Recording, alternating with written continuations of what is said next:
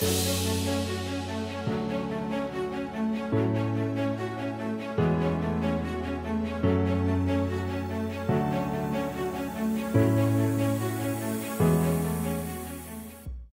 and welcome to episode 7 of Mountain Mindset. My name is Andrei Manzuk. I'm a mental performance coach, professor of sports science, and the founder of MZK Performance. This week I'm joined by Clara Brown. Clara is a member of the Team USA paracycling program, gearing up to compete at World Cups and the Tokyo Games this summer. During our conversation, Clara and I chat deeply about developing self-belief, how to utilize visualization effectively, and why a good sleep and pre-sleep routine is key for maximizing recovery and driving performance. I really appreciated hearing Clara's insights into preparation, into training, and into recovery. I think that's a really powerful lesson we can all learn from someone who's truly at the top of their game. On that note, let's dive into our conversation. Clara, thank you for joining me. Thanks for having me. So why don't you start us off here, introduce yourself, tell us a little bit about yourself. Sure. My name is Clara Brown, and I am a Paralympic hopeful. I ride bikes. I ride road and track. And I come from a town just outside of Portland, Maine, but now live in Whitefish, Montana, which is just outside of Glacier National Park. And I've been pretty new to cycling. I've been riding competitively only for about 3 years, but it's been kind of a whirlwind, quick rise to success, which I'm very, it's been a lot of hard work, but it's also been a quick trajectory. So yeah, I'm hoping to compete in my first Paralympic Games this summer in Tokyo. So they were postponed, obviously, from the pandemic, and very grateful to have the opportunity to be able to compete. So yeah. Hopefully that's great. What was your origin story with cycling? You said you started recently, relatively speaking. Yeah, so I grew up as an athlete, just kind of doing a bunch of different sports as a kid, and my kind of passion was gymnastics. I was in the gym, 20 hours a week, and doing handstands any chance I could, one of those kids. And then one day at practice, I had a fluke accident. I landed on my head and crushed 2 vertebrae in my neck and damaged my spinal cord. So initially paralyzed from the neck down, and then relearned how to do basic life tasks again as I regained function neurologically, and then eventually how to walk and then ride my bike. And that was just kind of coincidence that one of my goals in rehab was to learn how to ride a bike again, because it was never really a passion of mine growing up. I just kind of set it as a milestone of, returning to normalcy.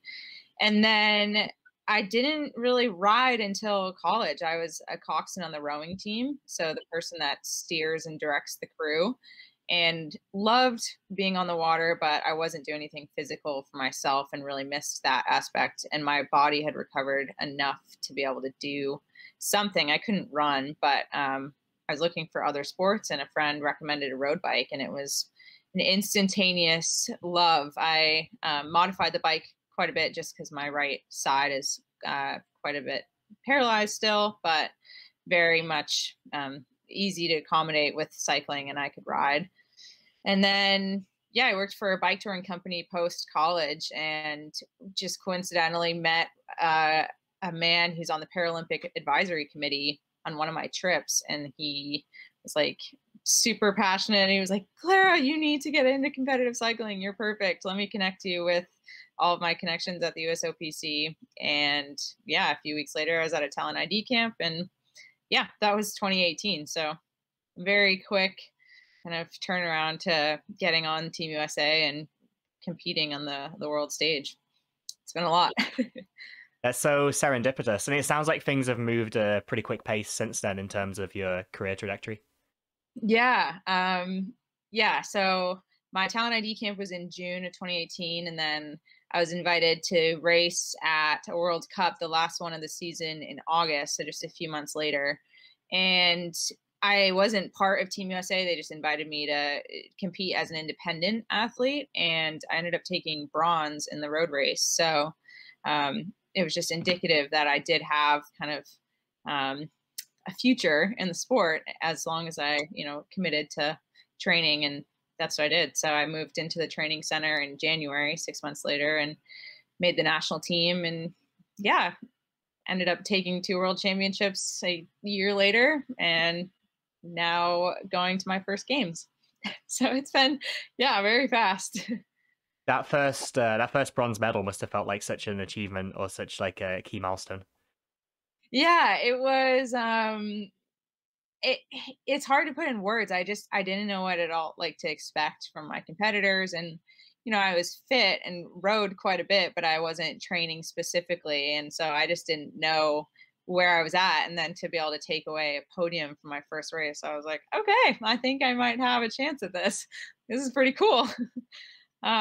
So yeah, I still have and had quite a bit to learn, but was really grateful to have a solid result my first go.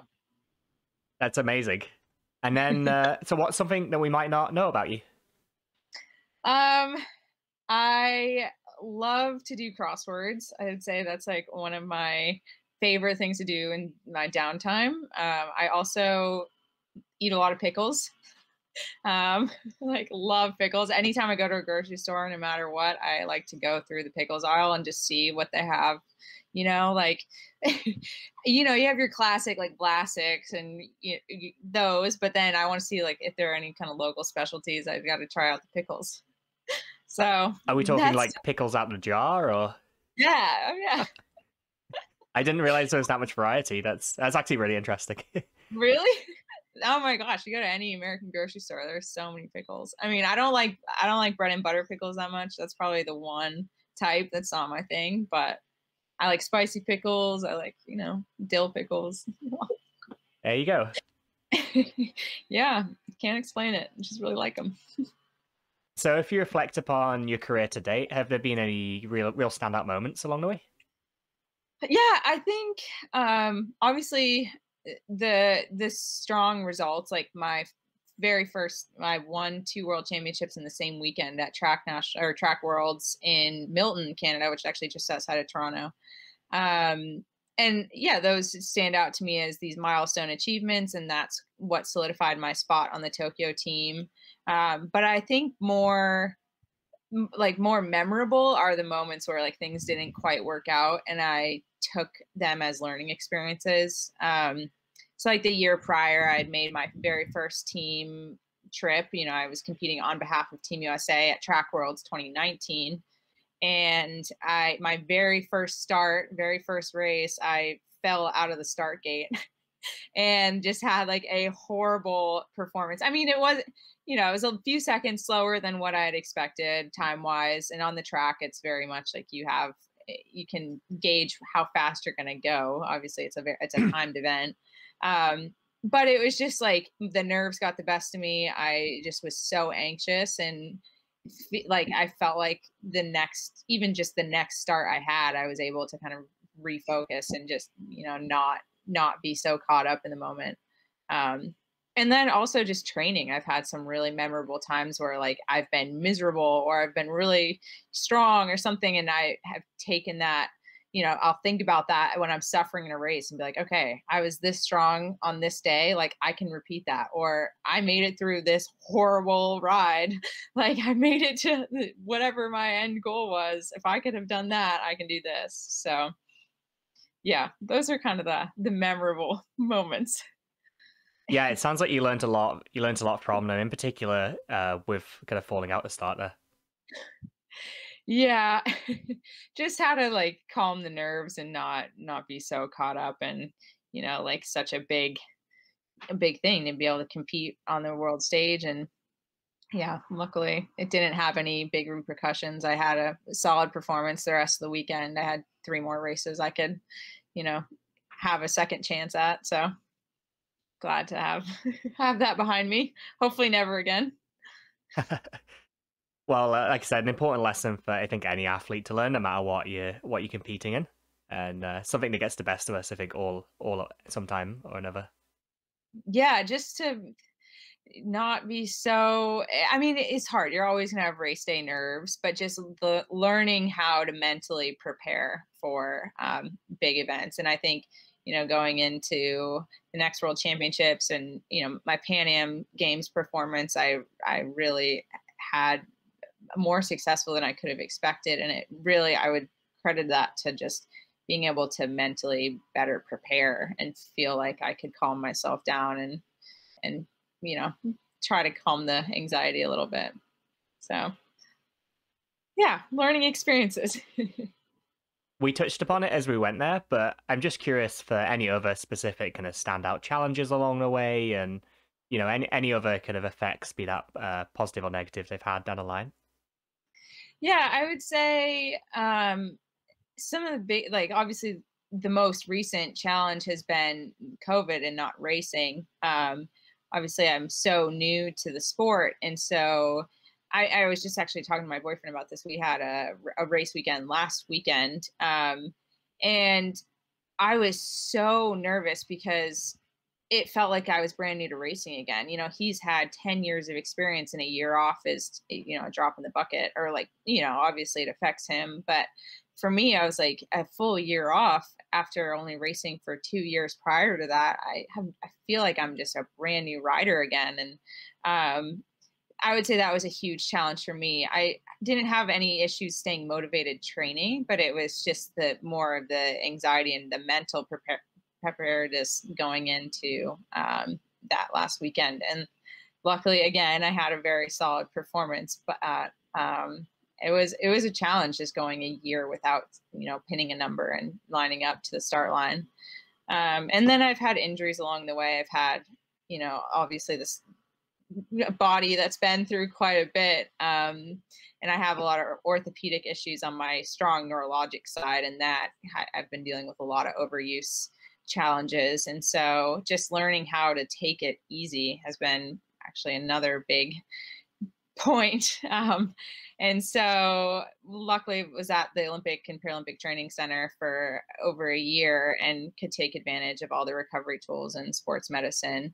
But just even mentally, taking time away from your sport and being so new, all I want to do is train as hard as I possibly can and get better, and realizing that you can't get better while you're injured. And so that posed a real challenge for me, just because I'm very much go, go, go and want to be training hard all the time.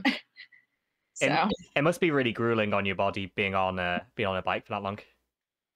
Yeah, I mean, it adapts quickly, but even just like neck and shoulders, things that you're not using physically, like you're mostly using your legs, but it takes a toll just everywhere. And so being on top of addressing those little issues as they come up has been huge for me.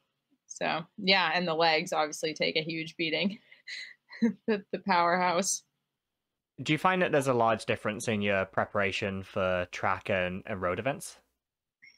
I mean, training wise, yes, just because they're totally different. Track is very sprint based, a lot more power and faster. And then my road events are longer. In para, we road race, like my road races are about an hour and a half. So they're not, like when you think road racing, probably you think these long tours. So mine are a little bit shorter, and that allows me to do both, I would say. But yeah, certainly in road season, I have quite a bit more volume, and I'm doing time trialing, which is different in its own regard.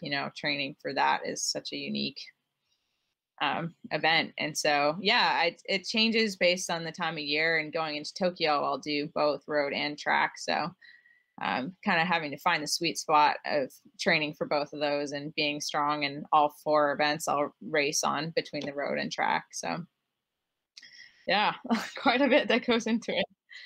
So what does the format for Tokyo look like for you? Is it a medley of events? Are they independent events from each other? All of mine are independent. And I could potentially make a team sprint team on the track. We haven't announced that team yet, so could potentially do one team event. But the events I'll do for sure, I'll do 2 on the track, and those are first up. I'll do an individual pursuit, which is 3 kilometers, so roughly about 4 minutes for my field. And then a 500-meter time trial, which is roughly 40 seconds or so for my field. So both pretty quick. And then I'll have a week off, and then I'll do my road events. So I'll do an individual time trial and then the road race. So all of it, yeah, potential for medals and individual events for me. So it's just a interesting game. That's really exciting. It's also so varied. I can't believe the differences and distances within such a short time span. Yeah. Yeah, I'm lucky to be able to compete on all of them. That's I hope to be prepared. I mean, obviously I'll focus on a few, my more specialty events, but I hope to be able to do well in all four. So What would you say your specialty falls as there? I would say on the track, I'm definitely more of a pursuiter. And so I'll focus on that going into the game. So that's, the 4-minute power. And that's in the time trial position as well. And so that will translate to my time trial. I think I'll focus on that too. I just had a really strong time trial performance last weekend in Alabama. So it really made me feel like we've been preparing properly, and like I can only improve going into Tokyo. So at least have that. Yeah, tell us about that event this past weekend. Yeah, that was a domestic qualifier event. We'll have one World Cup race in Europe, which will be early May. And it's our last opportunity as countries to earn spots for the games. So you're spending the quad building up to each games, trying to earn as many points as possible so you can qualify as many athletes. So this is kind of a big deal with the World Cup. Obviously, we hadn't had racing for a year. And so this is our last opportunity to hopefully be able to bring more athletes to Tokyo for Team USA.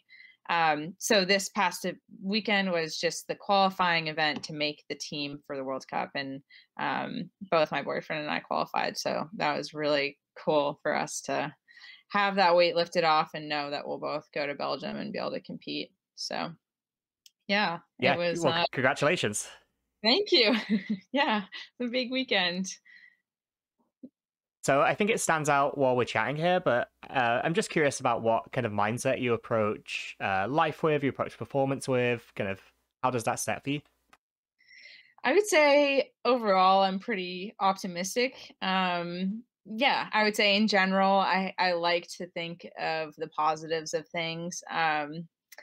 Especially, getting hurt at such a young age. It was a pretty traumatic event, but I just always had this mindset like I will get better. And it's hard because so much of the recovery aspect is specific to my injury. Like I was very lucky in the way that I was hurt and that I had an incomplete spinal cord injury, so I was able to at least have the potential to regain function.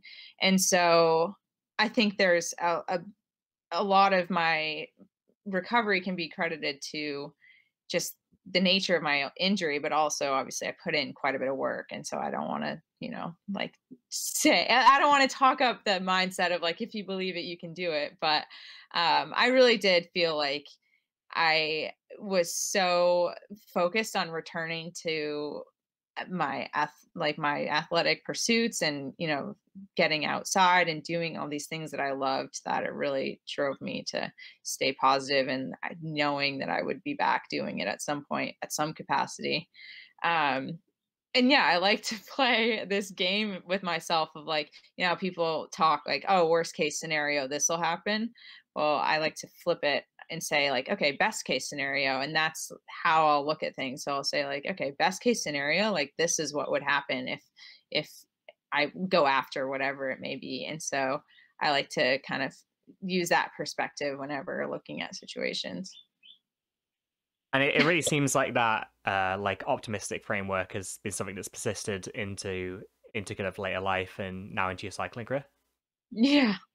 Yeah. I mean, that definitely, even just with the cycling career in itself, like I was working this job and had asked for some time off to go to the talent ID camp once I met this man, George, and, had some disagreements about time off and everything. And I was like, I'll just do it. Like, I'm gonna go to this camp. Like, best case scenario, like I impress them, and I'm somewhat into the athlete pool, and hopefully can make the national team. And that happened, and like I had put in quite a bit of work, trying to stay fit in general just before the camp, and then just demonstrated there that I had work ethic and had passion for bikes and really wanted to be competitive, and I think that showed. And so, just putting out your best self and hoping that things things go your way. I mean, there's some luck involved, but also I think, just being positive and willing something can have a big effect.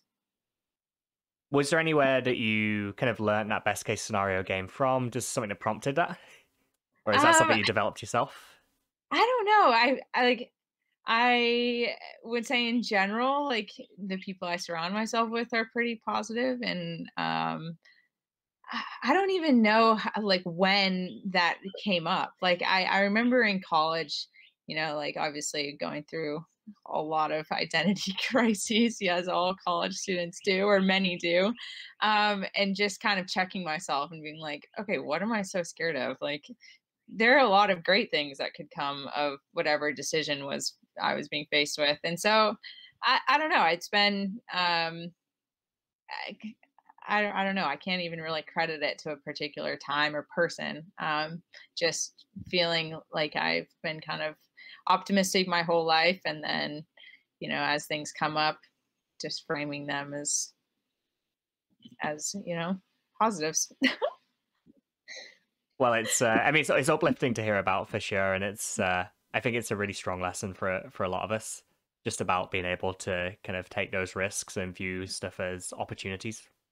Yeah, that's a good way to put it. Yeah, viewing them as opportunities, and if you fail, it's a learning experience, and I've certainly had my fair share of failures or things not necessarily going my way, but yeah, if you can look them as learning experiences and hopefully improve your chances for the next opportunity. We chatted a little bit earlier about settling your nerves before big events, and I'd love to hear a little bit your perspective on kind of mental strategies or skills or tactics that you might use to either settle the nerves in that situation or in any other performance or really life Yeah. situation. um and I think it's interesting, like as a gymnast, I was so performance based and routine based.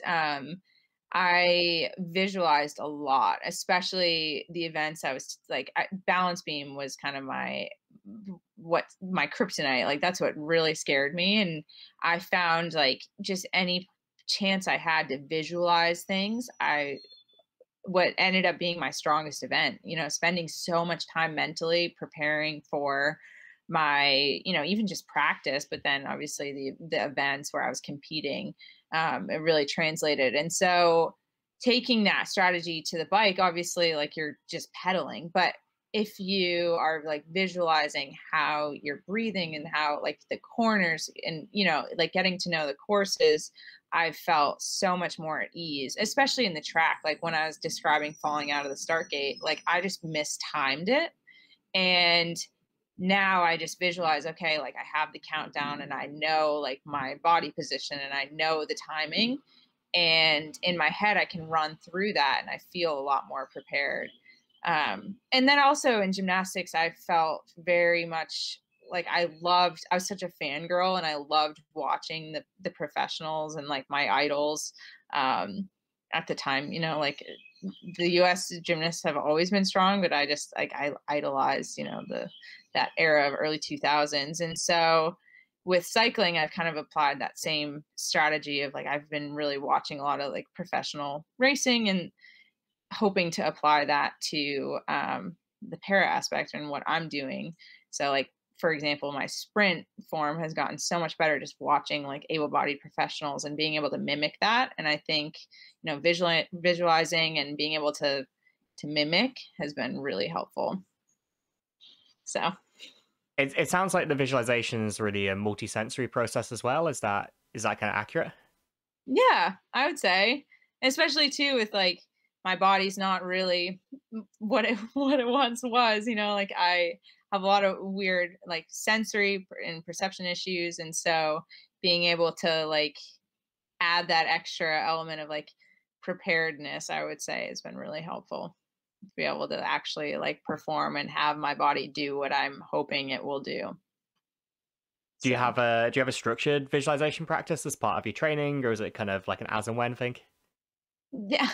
Yeah, I don't really take like any structured time. I do have quite a bit of downtime with my day to day. Like I spend quite a bit of time on the bike, and then when I'm not on the bike, it's recovery. And so I'll be doing like sitting in the recovery boots or doing, massage or whatever it may be. And so I do have the time to just kind of get lost in my thoughts and visualize.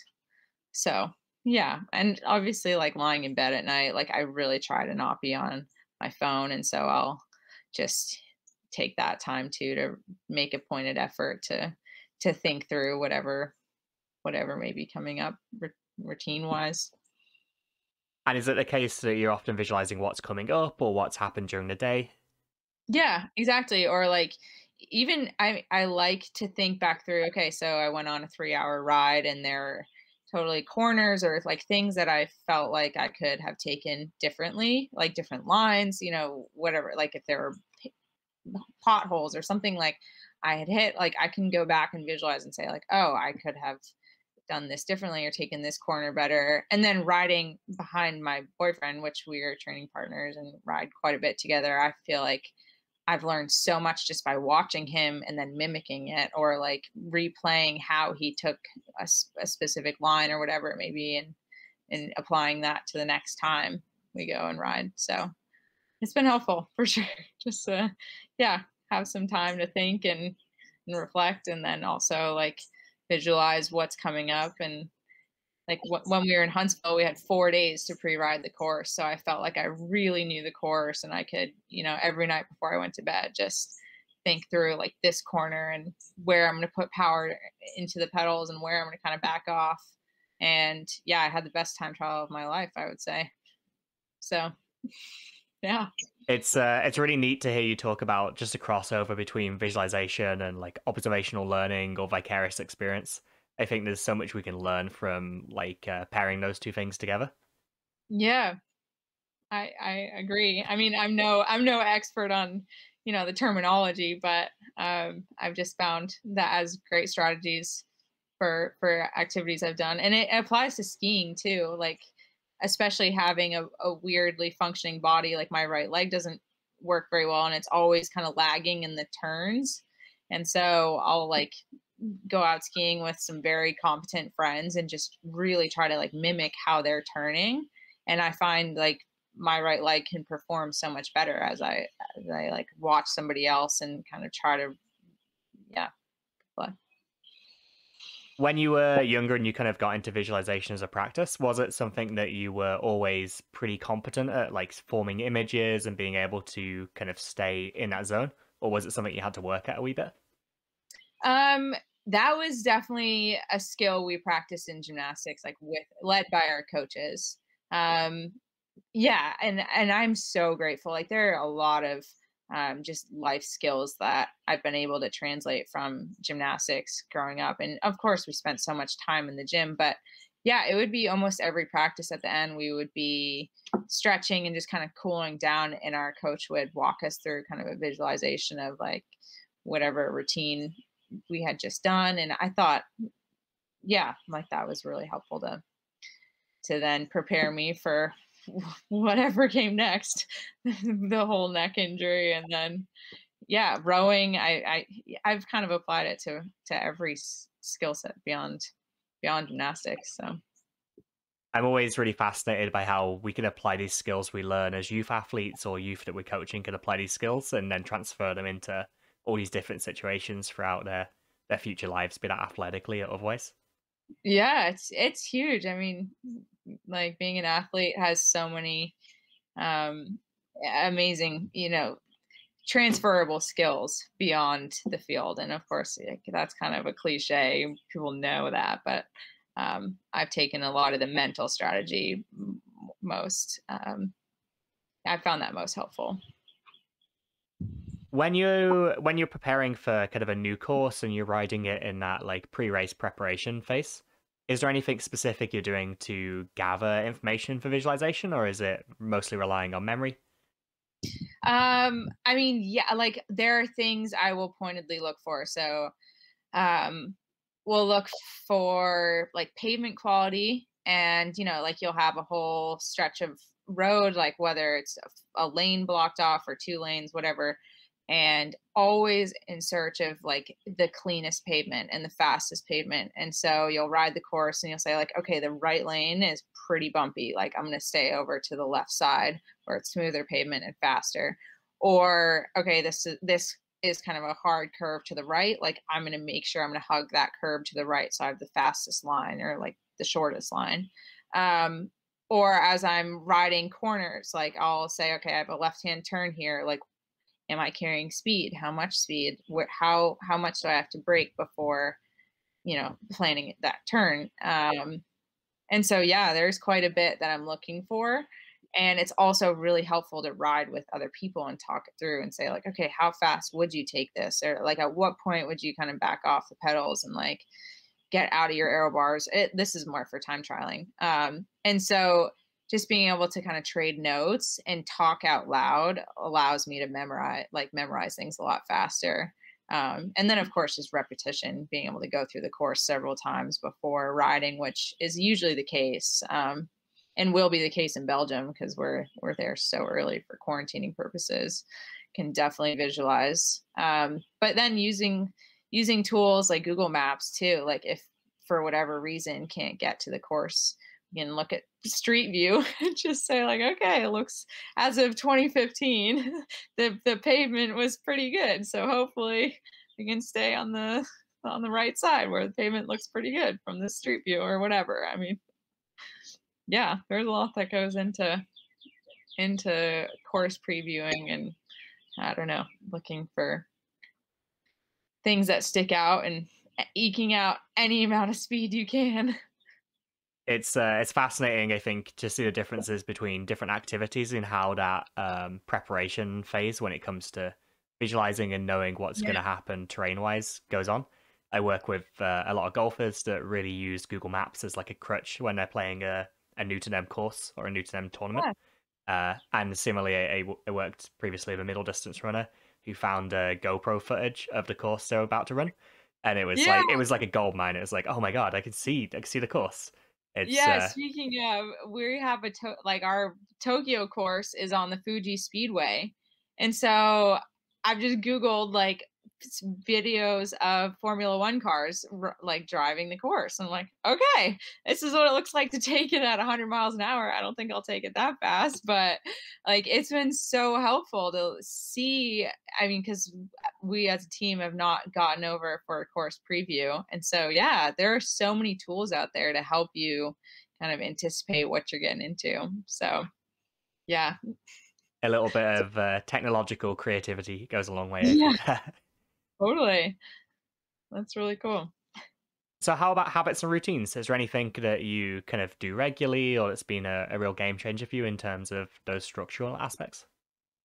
Yeah, I mean, I think one of the biggest changes I've made over this past year during quarantine and so much time at home has been um, being particular about sleep and sleep hygiene, and being very aware of like how much screen time I'm doing throughout the day and then also leading up to bed. And so I really try to put the phone away like at least half an hour before bed and turn it on do not disturb and don't touch it until I wake up, and like I think that's been huge, allowing me to like sleep better throughout the night and fall asleep earlier, not spending like hours trying to fall asleep and like calm my brain down.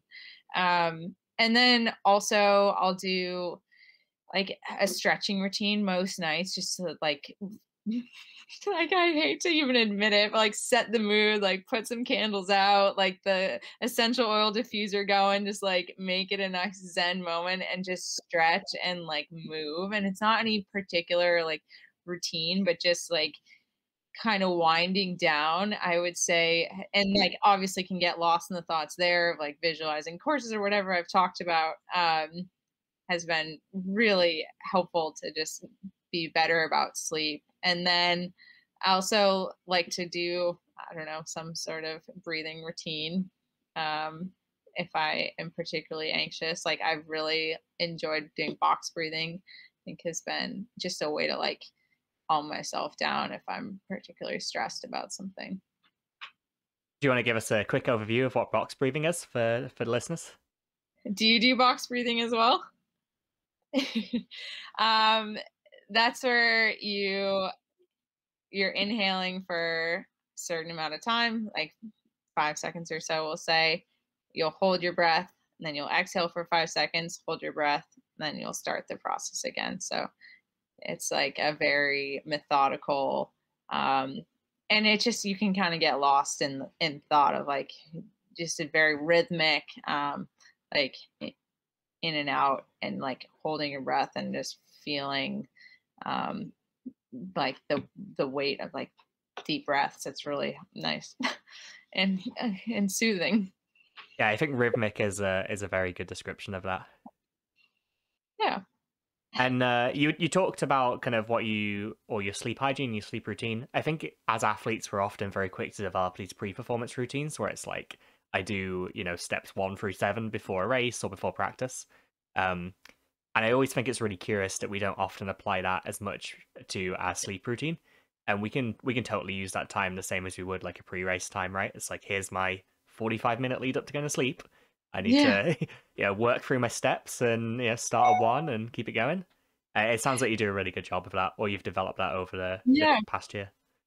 Yeah, I would say in general, like I'm not a very routine oriented person. Like even race day, I try to really not be super particular about things, especially as we travel internationally so much. Things are out of your control, and like you can't always have things go exactly what you want. And so I want to be able to be flexible and not be super particular, but I think sleep is one of those things where you can kind of control it. You know, it's your own schedule, hopefully, usually. And so yeah, take that where you can. And it's probably a big win when you're traveling a lot for competition, right? Kind of previous to the past year, and then hopefully in future years. I know sleep on the road can be a real challenge for a lot of athletes. Yeah, definitely. It can be, and just hope that you have a comfy bed, and I don't know, take a few things that help me sleep better, earplugs or whatever, maybe if we have roommates. Yeah. So Is there anyone you've been inspired by along the way, or anything in particular that you've learned from them? yeah, I definitely have idols within my sport currently, and I am so fortunate to work with one of like the greatest American cyclists ever, women cyclist Sarah Hammer. She's our national team coach, and I just feel like she has all this wisdom to share. Like anytime we're on the road together, I'm constantly asking her questions about her race experience, and she doesn't give these long speeches, but she'll just give little bits of information or like little bits of encouragement that like just sit with me. And I feel so lucky to just kind of have her as both an idol and as a coach. And then I also have like heroes outside of cycling. I was thinking, as I saw the questions, I'm like, okay, one of my current idols is Angel Collinson. Like she's one of the best skiers in the world. And I think um, what appeals to me is like she's a skier, but she also, has so much outside of skiing that she's interested in, and mindset, and just like healthy lifestyle and balance in life outside of just skiing. And I really that appeals to me. Like that's been one of um, the coolest things about my training this past year is being able to be very committed to cycling, but also like have time and making time to do other things that I love, like skiing and hiking. And I think when you're just like stuck in tunnel vision with one thing, you can't necessarily um, be stimulated all the time by it. Like you just need other passions and other hobbies. And yeah, that's what I really love about her. Is like she's an amazing athlete and also has other passions. It sounds like that variety gives you like a good psychological reset as well, or a chance for you to kind of add some perspective to a lot of the training that you're doing. Oh, for sure. And like obviously different community too. I mean, there's a lot of overlap, but I really appreciate like just being able to go ski with friends and like not talk about bikes and like not talk about high performance training all the time and just like have a different outlet. And that's been really, really helpful for me mentally and just, to escape from the pressures of high performance sport. So, Absolutely. Thank you for sharing that with us. yeah, of course. Are there any great bits of advice you've received along the way? Yeah, back to my gymnastics days. I think um, one of the it was a hard lesson to learn at the time, but I had a skill I was trying to learn on the bars. I mean, I was 11. I remember this day so well.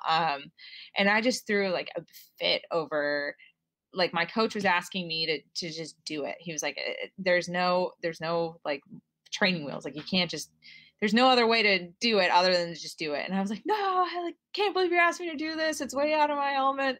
I can't do it. I can't do it. And he just finally looks at me. He's like, okay, well, go sit over in the corner there, like grab a piece of paper and a pen, and you're gonna write this statement until the end of practice. And it was, whether you think you can or you think you can't, you're right. And I was miserable. I'm like crying. I'm like just like broken down 11-year-old girl. But that has stuck with me forever. It's like this mentality of like, you convince yourself you can't do something, well, you're not gonna be able to do it. But if you take the inverse of that, if you convince yourself you can, like within reason, you can and you can make it happen. And so that advice has stuck with me ever since. I mean, 14 years later, here I am, like recalling that moment so vividly. And I've definitely taken that to any sort of athletic endeavor I've had since, just like believing in yourself and believing in the training that you've put in or whatever it may be leading up to what you're trying to attempt, and trusting that it will happen for you. So, yeah. That's such a valuable learning experience hidden in such an old school coaching method. I know. I mean, it's probably like not well aged, but I kind of like that. I like the tough love coach aspect of things, and like I definitely feel like I perform better when people push me. I push myself quite a bit, but I like, like having someone light a fire under me and just, challenge me to do better because I know that I can. And it seems like that theme of self belief has kind of kind of as an undercurrent in this conversation. It Yeah. really stands out. I mean, yeah, you have to. You have to. I mean, I think surrounding yourself with people who support you and believe in you is huge, but also, they can only get you so far. Like you have to believe in yourself at the end of the day. And I'm so fortunate to have this amazing network of people who've supported me all along the way ever since I was a little kid. But yeah, being able to like take control of your dreams and what you want to accomplish is huge. Like you have to kind of want to be there yourself. Well, I think we're linking one question into another here, but is there any advice that you give your younger self when you reflect back upon either your time in gymnastics or even as a younger cyclist? um I would say, oh, excuse me, I need to drink water. Let me think. I'm outside. There's a lot of pollen. Like, um, yeah, okay. So advice for my younger self, I would say just keep trusting in your mindset. I don't know. Like it's hard. I feel like uh, it's I I don't know. I think that's a really hard question because I think I trust that all the decisions I made leading up to this point were, the best I could have made at the time. And, you only take your experience and apply it to the next. But just stay positive and and ask for help when you need it and stay motivated. But Yeah, I think a good way to think about the question sometimes can be if you were taking on like a younger athlete, if you were tasked with mentoring or coaching, kind of a Clara from a couple of years ago. yeah, okay. I would say set small goals and like have large overarching goals like where you ultimately like to be, but have small goals that keep you accountable and keep you motivated. I would say that is the one piece of advice I would try to instill. I think that just links so neatly into your kind of attitude of self belief, and again the themes that have ran throughout the conversation. Yeah, I just think if you're like giving yourself benchmarks and progress points, it only like fuels your fire to keep getting better because you're like making progress and you're able to acknowledge, how far you've come. And yeah, just trusting that you'll get to where you want to be if you just keep putting in the work. It's that whole each step is achievable from the step before kind of mantra. Yeah, I mean, obviously there are going to be setbacks. Like it's not all going to be, the perfect day of training that you'd hope for, or perfect competition that you've, trained your whole career for. But I think if you can take even just the challenges as learning experiences or opportunities, and they're, hidden opportunities if they come as a big challenge at the time, and hopefully move forward from there. So, what does the future look like for you? Have you got any projects you're working on? Obviously, you've got the Tokyo Games coming up in a little under 100 days now, Yeah. around 100 Um, days. yeah, we're just after the able-bodied Olympics, so I think we're somewhere right around 100. Yeah, because I think the Olympics just celebrated their 100 days out last week or so. Um, yeah, like I said, I have this World Cup in Belgium. That'll be a great benchmark. I mean, unfortunately, with COVID, we won't have our entire field there. Like, there are some countries who won't be able to travel. And so that will be the one downside is just it is a benchmark, but then, you just don't know what the other people who aren't there are doing. And then we have our team trials, our Paralympic trials in Minneapolis, which will be mid June. And I'm really lucky to have already qualified for the games, but it'll be kind of a monumental moment of with the naming ceremony and just the official being named to the team, which will be kind of a cool point. I can see it being pretty ceremonious. I don't quite know what to expect other than there are three sports: cycling, swimming, and track and field, that all have our trials together. And then at the end, there's a naming ceremony. So I'm assuming it'll be something like a graduation. Um, but I'm really looking forward to that. My family is going to Minneapolis, and luckily, just don't have the pressure of trying to make the team. Just knowing that it'll be kind of a celebratory weekend rather than a pressure filled need to perform to make the team. And then post Tokyo, my thought is keep racing my bike and doing more able bodied racing. I'd eventually like to make a professional team able bodied. And I would like to keep doing para, and I'm really grateful to have it as an outlet, but um, would like to demonstrate that we're also like high performance athletes that can hold our own in an able bodied field as well. And yeah, I feel like I'm super strong and hopefully able to make that happen. So that's kind of my next big goal, like it's not quite like pie in the sky, but it's a lofty goal for sure. But my hope is to do that before Paris 2024. Well, I'm sure from the previous conversation, you've taken the time to break down the steps leading up to that, and Yeah, I mean, like I said, I've only been racing for a few years, so I like need to work my way up in the able-bodied categories. The way USA Cycling has it all structured, there are very clear like benchmarks for points wise, and so at least that's helpful to just know like exactly what it takes to get to the end goal. So And the naming ceremony just sounds like such a great celebration, especially going in knowing that you're kind of on the team, but also to celebrate your teammates who may be qualified at the event. yeah, of course. That has been huge too. Is like I've only been on the team for a little bit, but it does feel like I have such strong connections with these people and want to see them succeed as well. And of course, it'll be heartbreaking, and it's just going to be a small team, and so like rooting for all of these people and knowing that some just might not make it, and so yeah, hoping to be there to support that end as well. Just it's been a long road for all of us, and with the extra year, with the postponement, especially, just a lot of waiting and anxiety and pressure for them. So really want to support them. And when's that event? Is that after your Bruges trip? Yep, that'll be mid June. Yeah, and I'll actually have world championships right before that. So, sorry, I'll go Belgium, Portugal, and then the team trials in Minneapolis. So that's mid June. It's an So yeah, action-packed next few months. yeah, it's gonna be kind of crazy.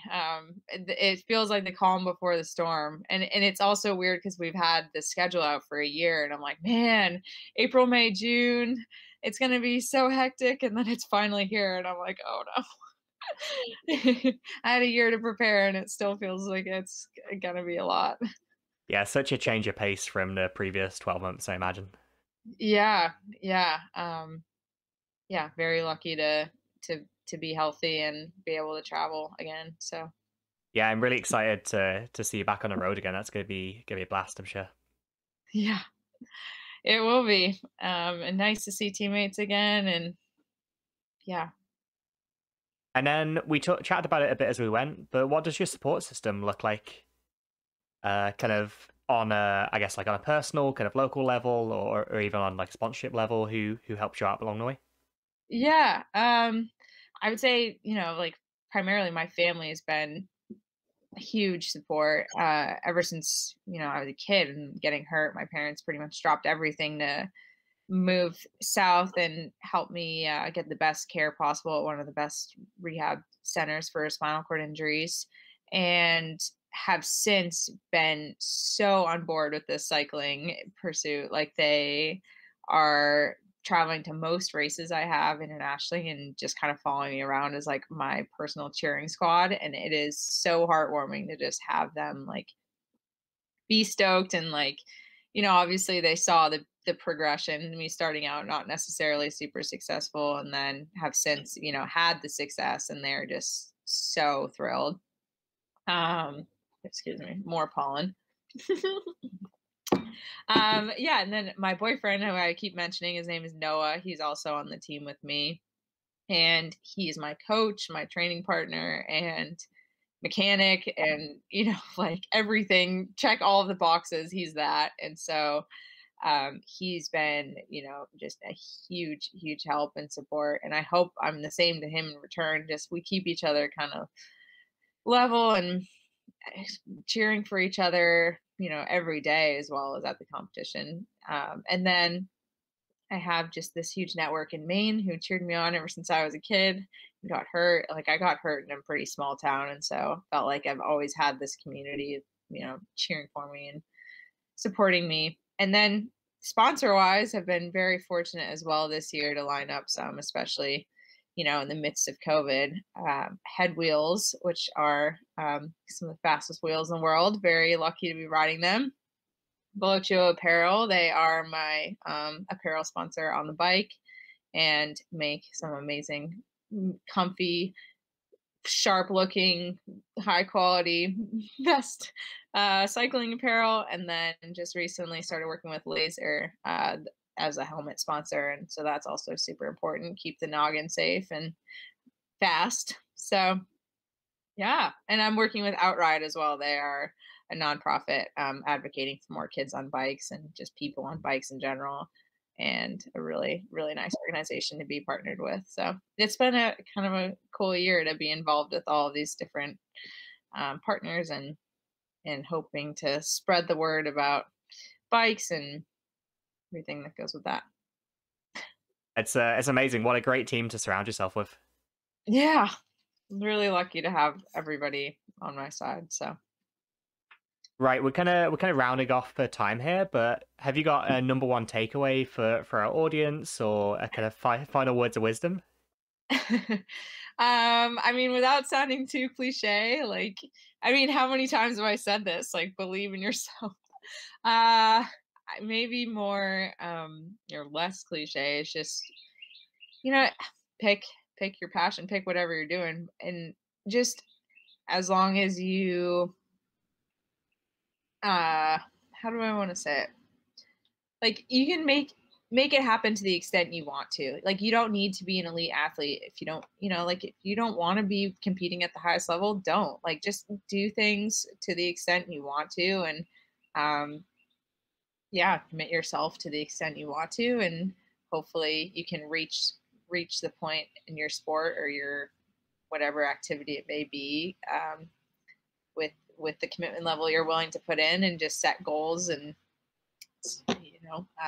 take the setbacks as opportunities, and hopefully you can learn from the mistakes and keep being excited about what you're doing. That's what I would say. And sleep is very important. Don't downplay the role of sleep. Recovery is an amazing thing. Amazing, Clara. Thank you again so much for your time. Where can people connect with you? Where can they support you? Where can they follow along your journey, Tokyo and beyond? Yeah. So on the Team USA website, Team USA Paracycling, that has kind of all of our team updates and some pretty incredible athletes. So be sure to follow along with them. They also have an Instagram, US Paracycling. And then my personal Instagram is clara.brownie. So try to post some race updates and just life updates. Keep it fun, keep it light. Some good photos, some funny ones. It's all about balance. Red hair, I'll be sure to link everything in the show notes and stuff so people can click through and find you. That'd be awesome. And Noah, my boyfriend, I'd have to give him a shout out too. His handle is at Gimp Cyclist, so he keeps it pretty high strung as well, as you can tell. I'll be sure to add that and people can follow along. Yeah. Well, again, thank you for your time. Yeah, it was a blast having you on to chat about this stuff. Yeah, I really appreciate your time, and it's been fun hanging out. Thank you so much for joining me in that conversation with Clara Brown. I loved hearing the diligence that Clara brings in pursuing marginal gains, consistently making 1% improvements across many areas of her athletic life. If you enjoyed this interview and want to see more like it, then please take the time to subscribe to the channel and share it with anyone else who might find it interesting. I've been Andrei Manzuk, and this has been Mountain Mindset. Until next time.